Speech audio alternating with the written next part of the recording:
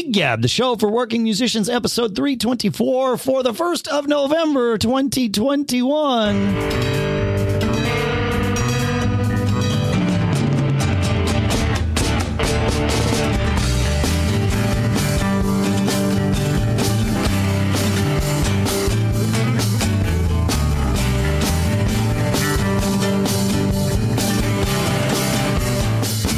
Folks, and welcome to Gig Gab, the show by, for, and about working musicians here in Durham, New Hampshire. I'm Dave Hamilton.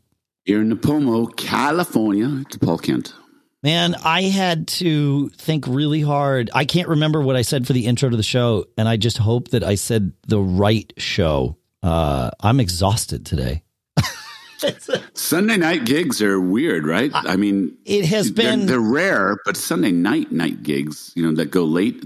I can't think of the last time I did it. Although I want you to tell me your story about your gig, but I am going to remind you that one of my paying my dues things for the House Rockers was we did a year of Wednesday night till 1:30 in the morning gigs. Yeah, that's kind of the same thing. Yeah, yep. Yeah. So I did. I had.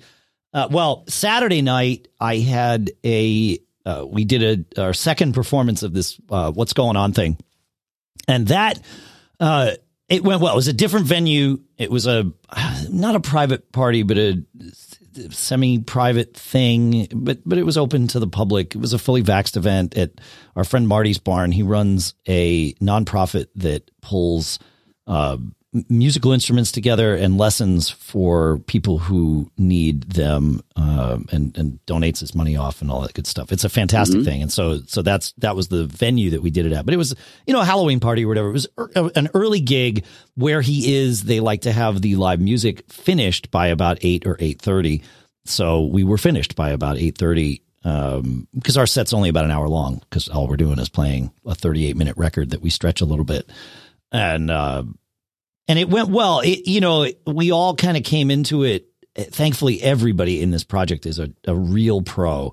And we all came into it knowing, okay, we felt pretty triumphant doing the first performance a week prior without having had enough rehearsal, which you're never going to have, or at least rarely. And we knew the risks of the sophomore slump, right? Coming into this gig being like, oh, we did it once, it's going to be fine. Like, no. It's not going to be fine if we come in with that attitude, especially. But even if we come in with exactly the right attitude, it's not going to be fine. We're going to make different mistakes this time. And we did. But it was fine. Everybody, had their eyes and ears wide open.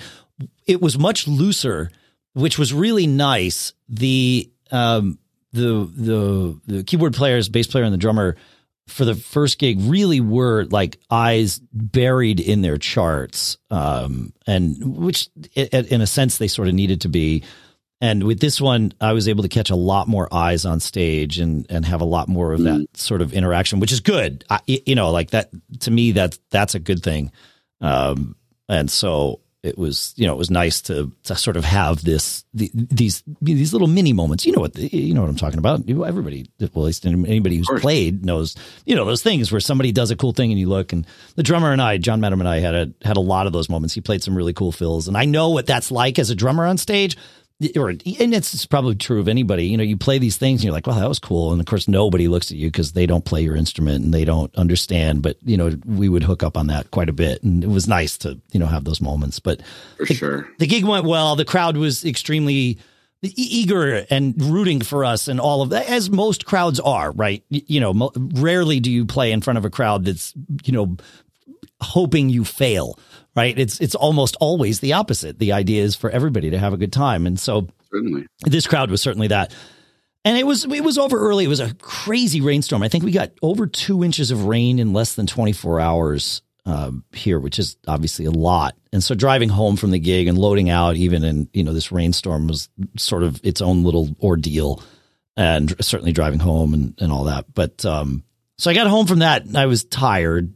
My wife was giving me a hard time. She's like, oh, did your mini gig wear you out? I'm like, thanks. Yeah, I appreciate that. and then Sunday morning. So yesterday morning, I recorded our Mac Geek Gab podcast, which we had to schedule differently because I was in New York last week. And then right from that, I went to the theater and we rehearsed Madhouse for probably I don't know. Well, from like, I got there at like 2:00 and we rehearsed until maybe 7 or something. We ran it all the way through once. And then, we had some horn players sitting in who weren't there for the day rehearsal. So we had to run some things with them and, some things to work or whatever. So, and then the show didn't start till 9 because it had to be after this Halloween parade that happens in Portsmouth. And we finished after midnight, which meant, I was finished loading out probably after 1 and, home before 2, but it's been a long time since I've played a gig that late on any night of the week. Most of our Bitter Pill gigs have been relatively early and certainly relative to that. And to do that after just an exhausting day, let alone the gig the night before, and then, rolling into a Monday, it's like, oh yeah, but it was good. This was the end of Madhouse. It was nice it's nice to have it over. This particular episode was a little long-winded because they felt like they had some storylines to wrap up and things like that. But the end of it was fun. I wound up having to play a Buddy Rich drum solo. So I don't know who authorized putting that on the song list, but evidently it was there. And we finished with essentially an encore of Baba O'Reilly, which our sound engineer sang, which was fun. It was just, it was not part of the story or anything. It was just that's cool. Right, just rock it out. Yeah. So we kind of went all out with that, which was fun to just be able to bash it out and and play. So I saw that at a Billy Joel concert once, where he just all of a sudden randomly, because it was the guy's birthday, let one of their techs come out and sing "Highway to Hell" to Billy Joel's band. That's amazing. Yeah. That's awesome. That's great. Yeah. That's good. Cool. It's cool. So, it ended on a very, very high note. Evidently I played some fill in the middle of Baba O'Reilly. I just dove off the cliff, because that's playing a Who song. That's what you're supposed to do. And figured out, is there a cliff? Well, that's what I'm saying, right? Like they're always falling off the cliff. So, I don't know. I played some huge fill and stuck the landing, which was good. And that's all anybody wanted to talk about during the loadout. So that was like, oh, good. All right. We gave everybody a nice little memory. I'd like to hear it back to see what I did. I have no idea. I have no memory of well, I remember deciding to dive off the cliff and do this fill. I have no idea what I did, I love that. Yeah. Well, similarly, we had our big Halloween gig on Saturday night. It was fantastic. So we sold over 300 tickets for it. People came, great costumes. The venue was a great partner for us. And, I think I told you this is one of the deals where I basically have gone to a venue, said, hey, we have a good fan base. We're pretty good marketers. We could bring a lot of people and you can sell a lot of wine, but, I don't want to pay for the venue. And so we came up with some reasonable deal for, setting up and cleaning the venue, which is fair. But we have a partnership, right? Right. You're right. And, that's it. Yeah. Yeah. So we did our gig on Saturday night and, talking about songs that you have no idea what's going on. So we played Dead Man's Party because it was a that's a great tune. Yeah. Have you guys played that before? You have, right? We've talked about this, right? We have talked about it. We've had the chart for it and have tried it for 15 years, right? Yeah. There's odd number measures in there. It's crazy. And it's actually, now we've had it so long, at least for me, and I think for some of the other guys, it is in our head that this is a hard song. It's not necessarily a hard song chops wise, but it's roadmap wise, it's a hard song. Sometimes things happen 4 times, sometimes things happen 5 times. There are 2/4 measures in it. There's things that go on that you really have to do. It's right? Like playing Come On Eileen. It like that song sounds fairly simple and each part is relatively simple, but if you don't know the roadmap, it will fall apart. Like, there you go. Like, there's no question about it. If everybody's not on the same page, then it's not just, 1-4-5 with a 4/4 groove and, let's look at each other for the ending. Right. So I said, we've got this big sold out Halloween gig coming up. I gave the guys 3 songs that we have played in the past and said, and we don't have any time to rehearse before that. So the day of the rehearsal, we show up at the venue early and we're going to run these songs. So one was Werewolves of London, no problem. 3 chords and The Truth, and we're out, right? You're out. That's right. Look at each other for the ending. That's it. Yep. The next one was Bad Things, which is a title song from that HBO True Blood vampire show. Anyway, pretty easy one. And we were prepared on that. We played that through and it was fine. But then it was, Dead Man. And actually we started the rehearsal with Dead Man. And, in my mind, I was really hoping, because I also, as I've shared with you many times, like in the future, our life is not going to have a lot of time for weekly rehearsals. It's going to be monthly rehearsals. And so people doing their homework at home is a really important thing. And this song requires you to learn it. It requires you to memorize it. Right. Or build a chart that's very easy for you to follow, right? Like something in there. But you got to know, you have to reliably be able to get from start to finish without anyone else telling you what's next. Right. And there are little hints in it. There are actually, let me back up in this. So we come in and we go to play it, and what do I say? Okay. To me, I crammed this thing hard. And then in my mind, I'm like, what if I hear something in the band not played or played slightly differently? Yeah. And I'm what if you're waiting for a cue that doesn't come? Yeah. Exactly. Yep. So you actually have to be prepared to count for yourself on some of these things, right? I found this to be true learning a lot of any complex arrangements. I don't want to say complex music, but complex arrangements, like learning Rush songs. The few that I've done in bands, everyone has to know how to get themselves from the beginning to the end without relying on a musical cue from another member. And once you have that, then with repetition, the song can really start to come together. Yeah. We sort of have that because the horns are playing to a chart, so the horns are going to be absolutely consistent every time, right? Sure. So if you know what the horns are doing and how many times they will repeat something, you have a little bit of a lifeline that you can. Yeah. No, you're right. Onto. Absolutely. No, not a terrible thing to have a lifeline, but yeah, of course. Yeah. So we plug in, we start rehearsal. I call the song.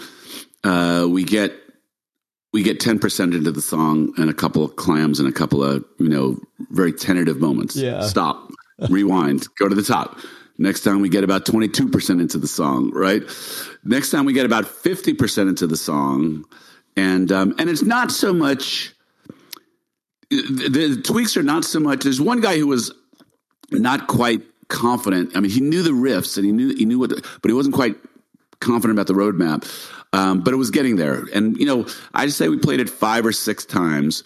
By the 6th time, we got all the way through it, and it sounded like the song. I mean, it felt good. The jive was there, everything like that. So there we go. And I didn't want to put it first, which, it's a great opener, but I didn't want to put it first just to let us get our blood going. But it was the 3rd song in the show. And I call it, we get going, and then I sing the 2nd verse, and I can't remember what verse did I just sing, right? I got lost for a moment. And when you got lost for a moment, you're kind of lost. And it took me about 20 seconds to try and pull myself out of it. Luckily, Nick, who's got a really great mind for retention, threw me a little lifeline, got me back on stage. So I actually posted on the House Rockers Facebook page the first verse of or first 2 verses, right? Okay. Right after that is where I train wreck. So I didn't post that part of it, of course. Hey, of course, yeah. Right. But fascinating song, really fun. People love it. It's weird. It's different. Great Halloween song. But a good challenge, and our horns crush it. They sound great. I don't think they're real horns on the recording. I think it's a keyboard. But it was really cool. And so that was just a good experience. And anyway, the rest of the gig was awesome. People, grown-ups in fantastic costumes. Everybody had a good time. Already the venue was like, yeah, next year we should make these changes. So I know I have a good gig already booked for next year. And the topper in all this, and I've shared this with you, if a band wants to control their destiny, being able to sell their own tickets is a very good thing to be able to do. Oh, yeah. So, to create things that have some regularity that is associated with a lot of excitement, people are happy to pay money to buy a ticket if they get the value out of it, if they have a good time. Absolutely. So this, people felt they were a part of some special thing, really cool thing. Yeah. They're already asking, when will tickets go on sale for next year? All that type of thing. Now, we talk about an asset. This this show I can almost put it in the bank. We will sell it out. And demand will grow, and the legend of it will grow, and it ends up being a really good pay night for the band, a great thing for the band's brand. It just works on so many levels, and it's also rewarding to play for that many people who are so into you. I mean, that's the other thing about selling tickets to your own show. These people are paying money. You're not just happen to be the band that's there in the bar that night. This is about you. This is your thing. Do with it? Yeah, people came to see what you told them you were going to put on the stage. No, right. Absolutely. No, I think that's great. I want to this is a good conversation to have. I want to circle back to one thing you said about dissecting difficult tunes. And, you said that you were playing through it in rehearsal. You finally got to where you made it all the way to the end. And you said it sounded like the song. That's one of those moments. And this is true with original music or cover songs. Like, you have this idea in your head about, okay, we've arranged this thing.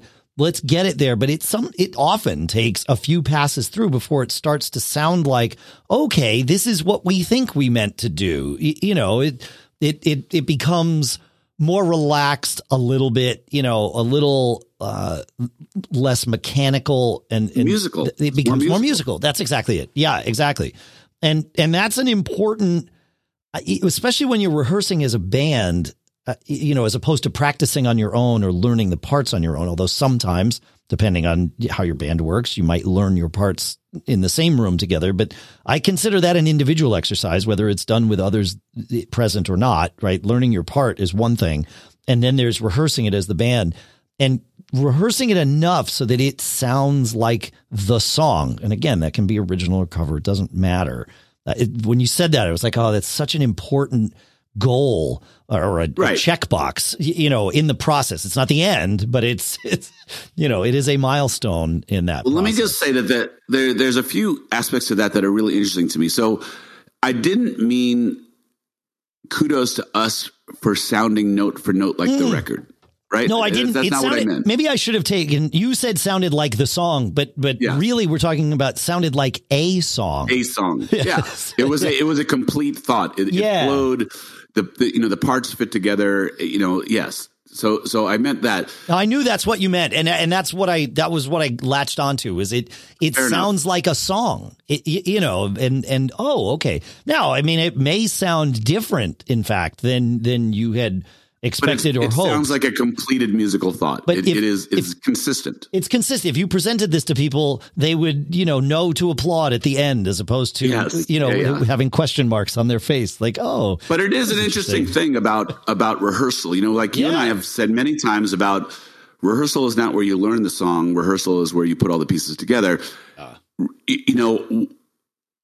The song actually fell a little short to my expectations of it shouldn't have taken us 6 times through. It is a hard song, so I could see it 2 or 3 times too.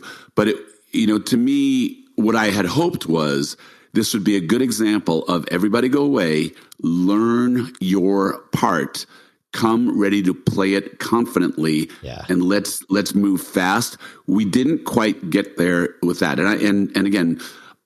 I actually, my brain fart was much more once we actually performed the song because I started, I'm a contributor to this, but I would say that a little bit of this is even with that direction, like this is rehearsal. We're actually going to be performing this song in a couple of hours. So you need to be as ready as you can be.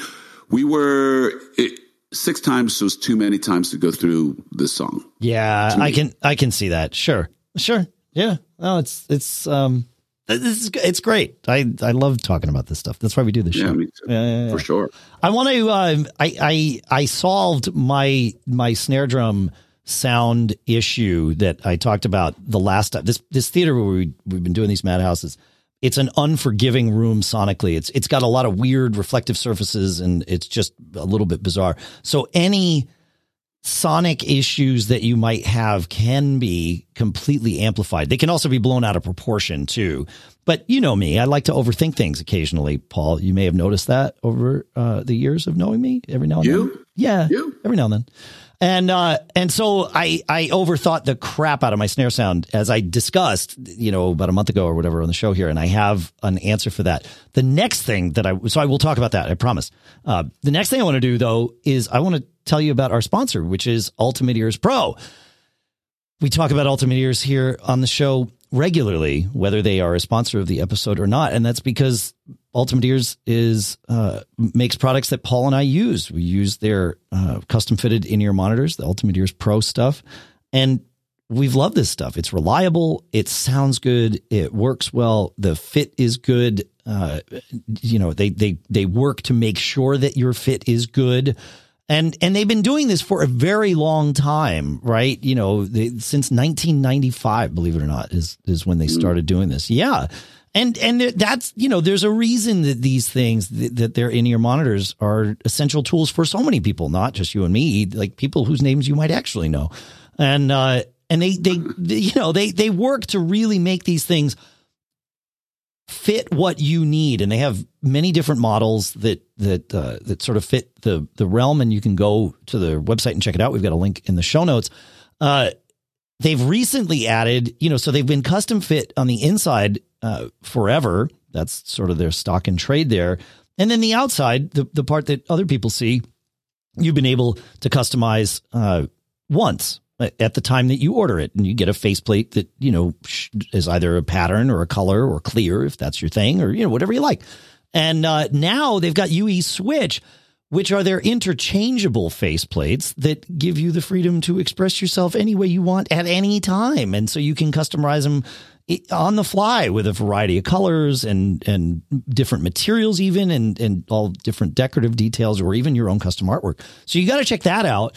And you can check it all out and save a little bit of money. Go to pro.ultimateears.com and use our code GIGGAB20. That's GIGGAB 20 to get 20% off most of the UE Pro line. From the UE 7s and up is where this works. And so that's the UE 7 Pros, the UE 11 Pros, the Reference, the 18 Plus, and the UE Lives. So go check this out. pro.ultimateears.com, code GIGGAB20, and our thanks, of course, to Ultimate Ears for sponsoring the episode and doing what they do. Thank you, Ultimate Ears. Yeah, they're great. So about that snare drum sound, I listened to some audience recordings, which are also notoriously fraught with misinformation, right? A recording from a phone or really any recording is, even a professional recording, is going to be influenced by the microphones and the placement of the microphones and all of that stuff. So you sort of have to factor that in. But like I said, I love to overanalyze things just for the sake of overanalyzing them. And so I thought about the different snare drums that I had been using in there. Most recently, I was using my Black Beauty, my Ludwig, and I realized, okay, that's probably got a little bit too much presence for this room. Okay. So I started thinking about, okay, what sounds am I hearing out of it? What tones am I hearing that I don't want? And I decided to try my Eames birch snare. So going from a metal, snare that the Black Beauty is, nickel plated, brass over nickel, right? Is what the Black Beauty is. I told you I'm tired today. I can't remember any of this stuff. So I went to my Eames, my master model snare, which is actually it's a birch snare. It's got 24 plies of birch, so it's an inch thick, and it's a super sensitive snare drum. It can have a huge top end, but it's got a really focused tone because that's what birch does for drums. When it comes to wood, oak gets a really deep sound. Maple gets a very sort of bombastic sound. It's got a lot of overtones, and it's great for like live rock and roll. You can really kind of be explosive. Whereas birch is more focused and you get real like specific tones out of the drum. So I thought, okay, I'll go with birch. That sounds good. And then based on comments from some of you, I decided to try out this thing called the Big Fat Snare Drum. And it's actually a line of products now. I wound up using their Steve's Donut.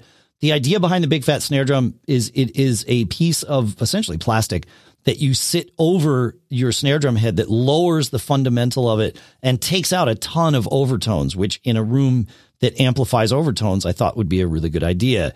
And so, like I said, they have an entire product line. The original Big Fat Snare Drum is just essentially one piece of, it's a solid thing. Whereas this Steve's Donut covers the outer rim of the drum and then leaves a 6-inch hole in the middle where you can actually hit your drum head. And so I tried both of them, and I figured the Steve's Donut would probably be the right thing. The original was making it sound way too much like the 70s. And I was not going for that 70s sound. I was going for a deader beginning to it and still letting the drum speak a little bit. And so this Steve's Donut really made a difference. And I was like instantly, as soon as I hit it in there, I was like, oh, okay, we're definitely moving in the right direction. And after the show last night, I had a ton of people comment on my snare sound and how they felt it like completely unprompted. And the sound engineer said he heard the same thing. Now, I don't know. He may have heard it. Non-drummers. Non-drummers. Yeah. So it's like, all right, success for this room. But that, that's sort of the thing is every room we play in, and it doesn't matter if you're playing a snare drum or a guitar or bass or you're singing or whatever, like there's the awareness of the environment is super important. And I know I've been preaching this since we started this show, but if you get to a gig and you just pull out the same stuff that you use at every other gig, and which of course, if you're using, guitarist with an amp, that makes sense. But if you're not thinking about adjusting your tone to match the room in which your amp sits, or the room in my case, in which my snare drum sits, you're missing out on that tone. I always say you can make things sound great in your bedroom or your studio or whatever it is you have. And I certainly can do that, but you take it out of here and now it's a different environment. So you have to make things sound great in that environment, and the same settings or even instruments that you use in one environment to make it sound great aren't necessarily going to work there is no one size fits all, because every room is different. And even when you're playing in stadiums, I'm told, I've never played in stadiums, but even when you're playing in stadiums, different rooms sound different. Now, when a room gets big enough, assuming you've learned to control your stage volume, then you can let the front of house system compensate for the anomalies of each room that you're in, right? But until you're playing in arenas, at least, that's not really part of it. Like, it's part of it, but it can't do everything, because so much of what's going to get out to the ears of the audience is coming from what you're doing on stage in most places that most of us who listen to this show or produce this show play. So it's just, I don't know. I obsess about it, of course. Russ often brings 2 to 3, 4 snares to a gig, and I always wonder what he's doing or why. I figure he's just experimenting with sound, but it makes more sense that he's actually tuning to the room. He's tuning. You got to tune to the room, and sometimes the easiest way to do that is to just grab another instrument that's already going in the direction you want. Yeah, I'd sort of gotten lazy about it at this particular theater over the years, thinking that I had kind of dialed it in and wasn't really worried about it. And then as I said, as I heard these recordings, I was like, my complacency is costing me. So, yep. Yeah. And I know it's crazy. That's what I share with you. Yeah. Interesting situation. So I got an offer to play an acoustic gig for a new place. Oh, nice. Congratulations. Yeah, thank you. It was flattering to be asked. And they said, hey, good news. We'd like you to come play. Are you available at this time and this date? And I thought about my response for a second. I was available. Right. It's a little farther away than it would typically go for an acoustic gig. And so in that, if this is going to happen, it has to be worth my time. It's not something that it would be an investment, right? Right. So I stood there with my toes on the edge. Actually, let me flip this around.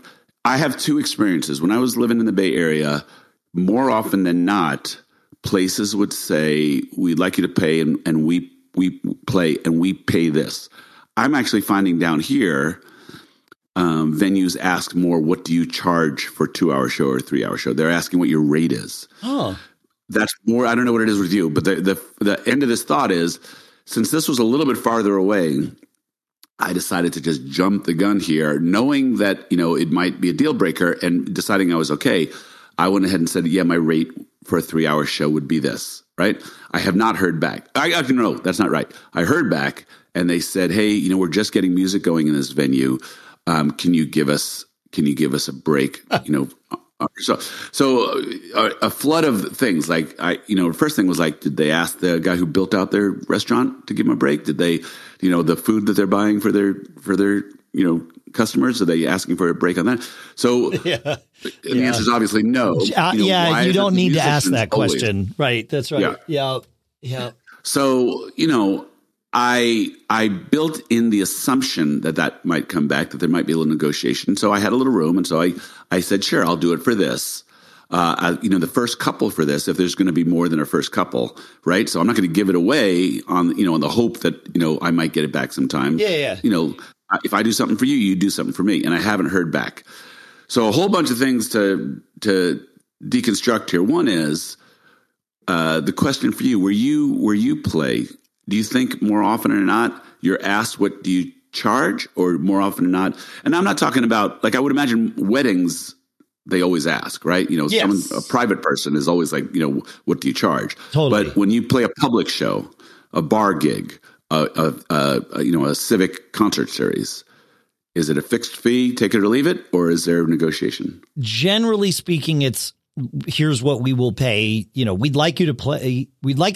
Here's what we will pay. Would you take the gig? Now, I need to say that I am generally not the one booking gigs here. So this is based on my understanding of things, not my firsthand experience with things. But I'm pretty confident in my answer here. Of course, if I'm wrong, somebody will tell me. feedback@giggabpodcast.com. Actually, if I'm wrong, somebody will text me, because it's generally somebody that I'm in a band with already. But feel free to tell us, feedback, what it's like in your area. feedback@giggabpodcast.com. Yeah.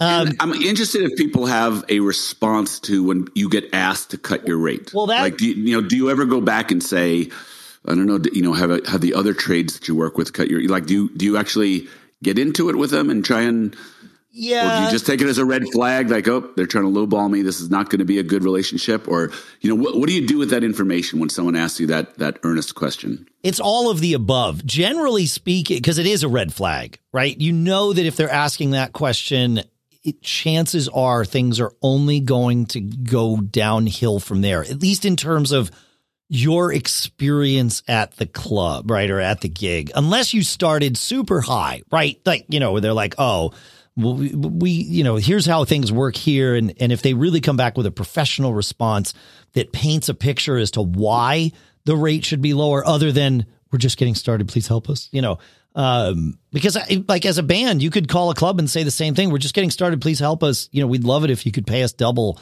for the first couple of gigs so that we could get our equipment right, because we don't have the best gear like that. To me, when somebody says we're just getting started, please give us a break, it's okay. We're just getting started. We don't, we might not be finished building the stage. We haven't really figured out how to do this. It is the general message I get from that. And we've certainly gotten that here.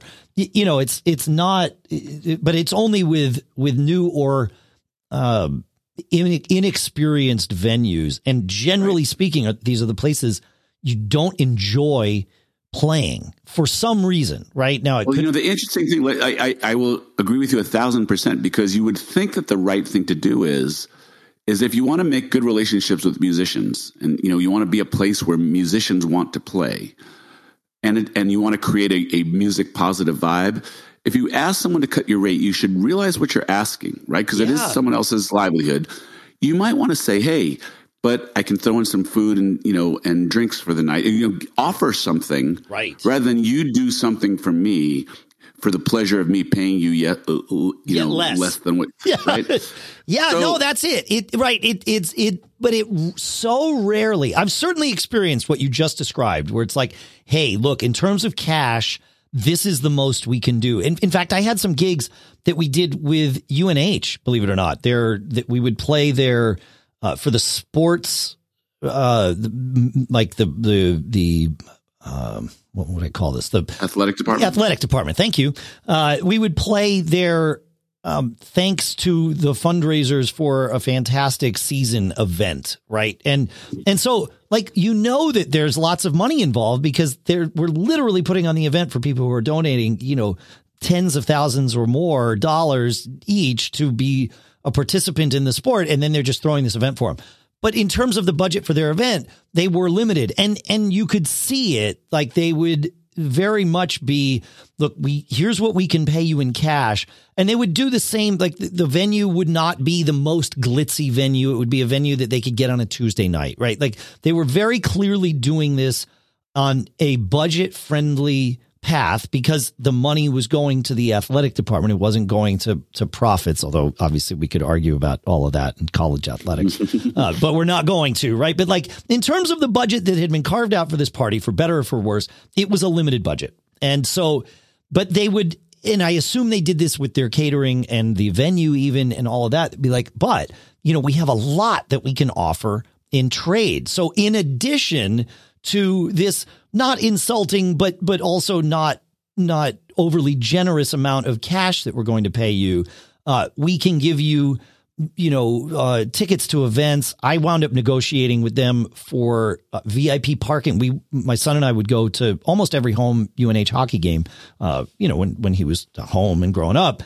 And so we negotiated for VIP parking. And let me tell you, in, December, January, and February, when it's like 2 degrees outside, being able to park right next to the venue, that's worth a lot, and I mean, I think they would sell that VIP parking for about $2,000 to someone. Right. And the guy would just give it to me. He's like, yeah, sure. Here's your passes. And I don't know if anybody else knew that he did this. Right. Like, but it was a negotiation between two people, and both people walked away very happy. And so, like, there was that sort of thing. And I've had other experiences with that over the years too. It was great, but most of the time that's not what happens. They just say, will you lower your rate? And then you get there and you realize, oh, well, they're not going to give us a deal on food. There's no free drinks. Everything is budget. This is my thought on this, Dave, is like, for the musicians out there who are not terribly comfortable as negotiators. Yeah. I think that one good thing to bring out of this conversation, if someone asks you to cut your rate, oftentimes the people who book bands, not always, sometimes it's like a business owner who, is a business person, right? And they're negotiating. But if someone asks you for something, that is kind of an open door to a negotiation. You can get something for that, and what I wanted out of this for me cutting my rate was a guarantee of more gigs and a longer term relationship, right? Yeah. Right. So I said, I can do this for the first couple if there's going to be more than the first couple, right? So, like, my expectation is you want something from me, I can do that, and I really would like to make this work with you, but, work with me. If someone's not willing to work with you, 8 times out of 10, it's probably a good sign what your relationship with that one's going to be. You just don't ask for something and not be expected to give something in return. But also, in terms of this kind of opportunity to negotiate, if someone asks, again, we're just talking about negotiation skills, the ask is, especially for someone who's not an experienced negotiator, is an uncomfortable thing. Yeah. Right. Yeah. They may know that they have the upper hand, that if you don't play, someone else will. But if someone's been interested enough in you, there's interest. I mean, you're in the game with them.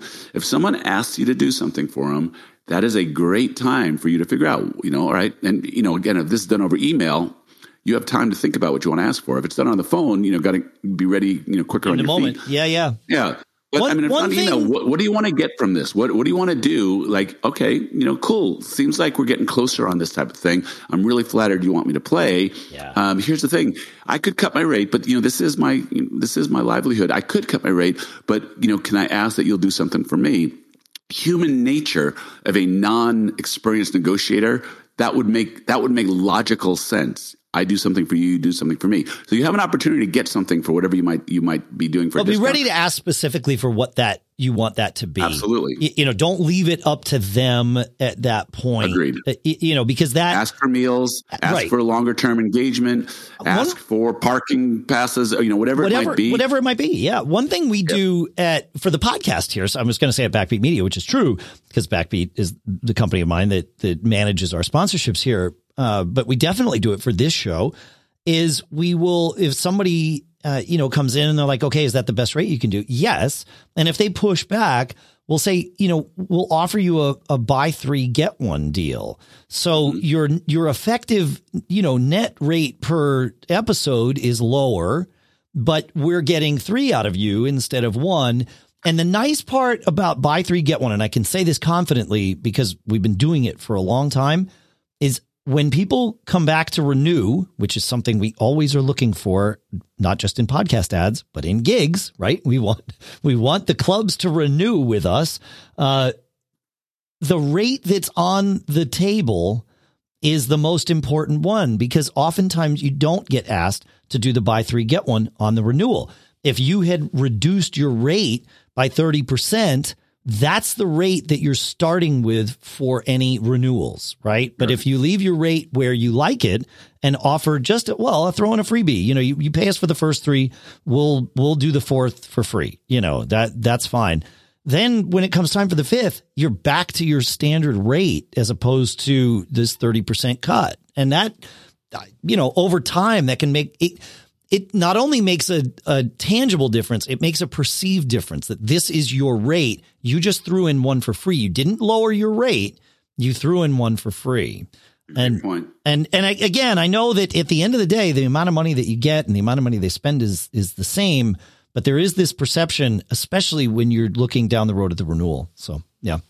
Yeah. And I also think rarely do deals get better over time, right? It's so hard to make a deal get better over time, to increase a price over time, I'll say. Yeah. Right. Yeah, it's difficult. I mean, your cable company's really good at it. So, maybe take a lesson from them. And, but they do it without even telling you. So that's kind of cool. I don't know that we could get away with that as musicians or really even as humans, but the cable companies don't seem to mind. Yeah, these negotiating tips I think are helpful. I mean, they certainly would have helped me, as I was starting to get into this type of stuff and booking things. And here's a funny thing about it. Net, I asked for $350 for a 3-hour gig. Okay. He said, "Can you throw me something?" I offered him back $300 and said I'd be happy to help you out. And $300, and that's what, on a percentage basis? That's 12% or something, right? Something, right? Yeah. So here's the funny thing: if you wanted 50%, 14%, sorry. Well, if you wanted to pay 200, and again, he hasn't offered anything. Yeah. So I still don't know. But think about it. The weird thing about this is that we're talking about $100, $150. I mean, to the person who that's part of your living, that's a fair amount, right? That's it's 100%. Really for the business. The way I look at it is it's 100% of what you're getting out of that particular night, right? Whatever you're paid, that's what you're getting. So that's 100% of you. If you look at the venue, what percentage of their gross for the night are you charging them? Or are they paying you, however you like to look at it? And, it's certainly, hopefully, less than 100%. And so that 14% to you of dropping $50, where does that $50 come in for them? Or even, like you said, $100. If $100 is going to be a make or break for a bar or a club on a night, I can tell you're not going to enjoy playing there. Exactly my point. Guarantee That's exactly my point. Guarantee. So, I get it. People watching their pennies when they're opening a business. I sort of get that a lot. But you also need to make an investment when you're opening a business. You can't expect and again, to make... other trades didn't have to kick in for this. Why musicians? And so, but it is the fact, this is why, the guy who's a weekend warrior who, just wants to play for his wife and neighbors will take that gig at whatever it's offered. So, what do we as musicians who are, trying to toe the line here and maintain the value? What is our thing? So Be a good negotiator, think about the long game, recognize the flags, try to coach a client into good behavior, right? With, not scold them, not shame them. What are the things that you're trying to do in order to, be a responsible working musician? And I think all those things kind of go into this, but your point about is, rarely is the deal going to get better over time. So if you go in low, you're going to, and you agree to go in low and they know that you'll go low, rarely does it. They say, "Hey, you've been a good guy. We're going to pay you more now." I'm not saying it never happens, but it's a pretty rare thing. You're just kind of setting a bar. It happens, but it never happens with the person who asks you to lower your rate. It might happen with the person that you've been working with for a while, and they say, you guys have been doing great here. Whatever, we've been having good nights when you're here. Our crowd likes you. Your crowd comes. Whatever all of that formula looks like. I've certainly had clubs at the end of the night say, we're going to throw some extra in because this partnership is valuable to us. But the person that asked you to lower your rate on day one is not someone who generally not someone who even thinks that way, right. Let alone has the business savvy or the acumen to like know how to deal with that. So yeah, it's not going to happen. Unfortunately, but like you said, it's the leverage game, right? Like you can choose, we all can choose to, if this person comes back and says, well, I know you want $350 and then you thank you for graciously offering to take $50 off. I know they're not going to say it that way, but we need you to take an extra 100 off. We can pay you a max of 200. That person is not going to be like, you can choose to walk away from that. You can say, no, thank you. Right. Yeah. That's your leverage in this. The ultimate leverage is I'm not going to play that gig. But like you said, there are people that the priority is not to maintain the value of live music and live performance. The priority is to go play for my friends or my wife or my girlfriend or, whatever it is. And so then the club has all the leverage when it comes to the money. So my coda on this would be, the way that you walk away is actually part, like you are always as a musician playing the long game in terms of your booking relationships. You want, you always want people interested in you, right? Yep. And you having the fortitude to say, hey, I wish you a lot of luck. Unfortunately, this is my living, and that's what I charge for a night of my services. You actually, don't do it as be a jerk. You let them know that you uphold your value. And you get it. Sometimes it's not a good deal for both people, and everything needs to be win-win. So, the way that you walk away from that is also important, because what you want is everybody in the world who books music to know that you're serious about what you do, that you're not, you don't want to be the cheapest guy in the block, and that's okay. And you can walk away without your middle finger up in the air. Absolutely. You just say, hey, if you ever need, what I do, I would love to do it for you.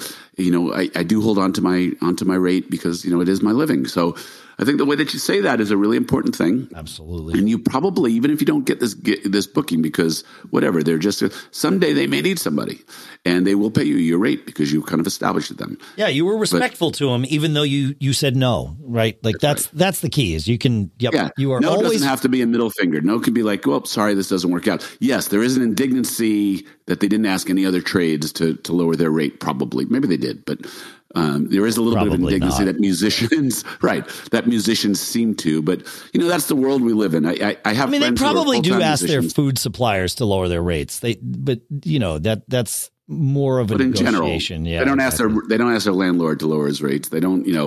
Only where they perceive to have the leverage to do so might they ask about something like that. That's right. Yeah. Right. Yeah.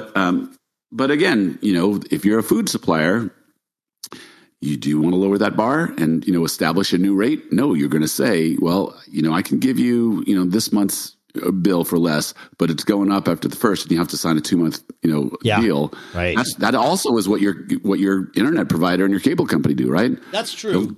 They'll cut it for the first year, and then on day one of year 2, your bill goes up, right? And they assume you remember that from the negotiation 13 months prior. Not they certainly don't call you at the end of 12 and say, or end of 11 and a half and say, your rate's going to go up. Would you like to renegotiate? Right. No, they never do that. You have to stay on top of that. That's a little tip though, is if you're in that scenario with your cable provider or whatever, put a note in your calendar to do that every 11 months. They will renegotiate with you, but they have no incentive to do so if you don't call them.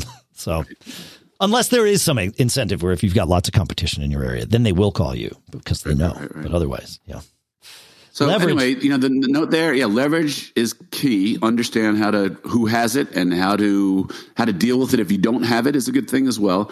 But, I think the thing is always be a professional. No need to stick your middle finger up. Everything is a long game. That booking guy will go, and someone new may come in with different perspectives on things and different value to music. But if you pissed off the bar staff and the owner, that type of thing. Doesn't matter.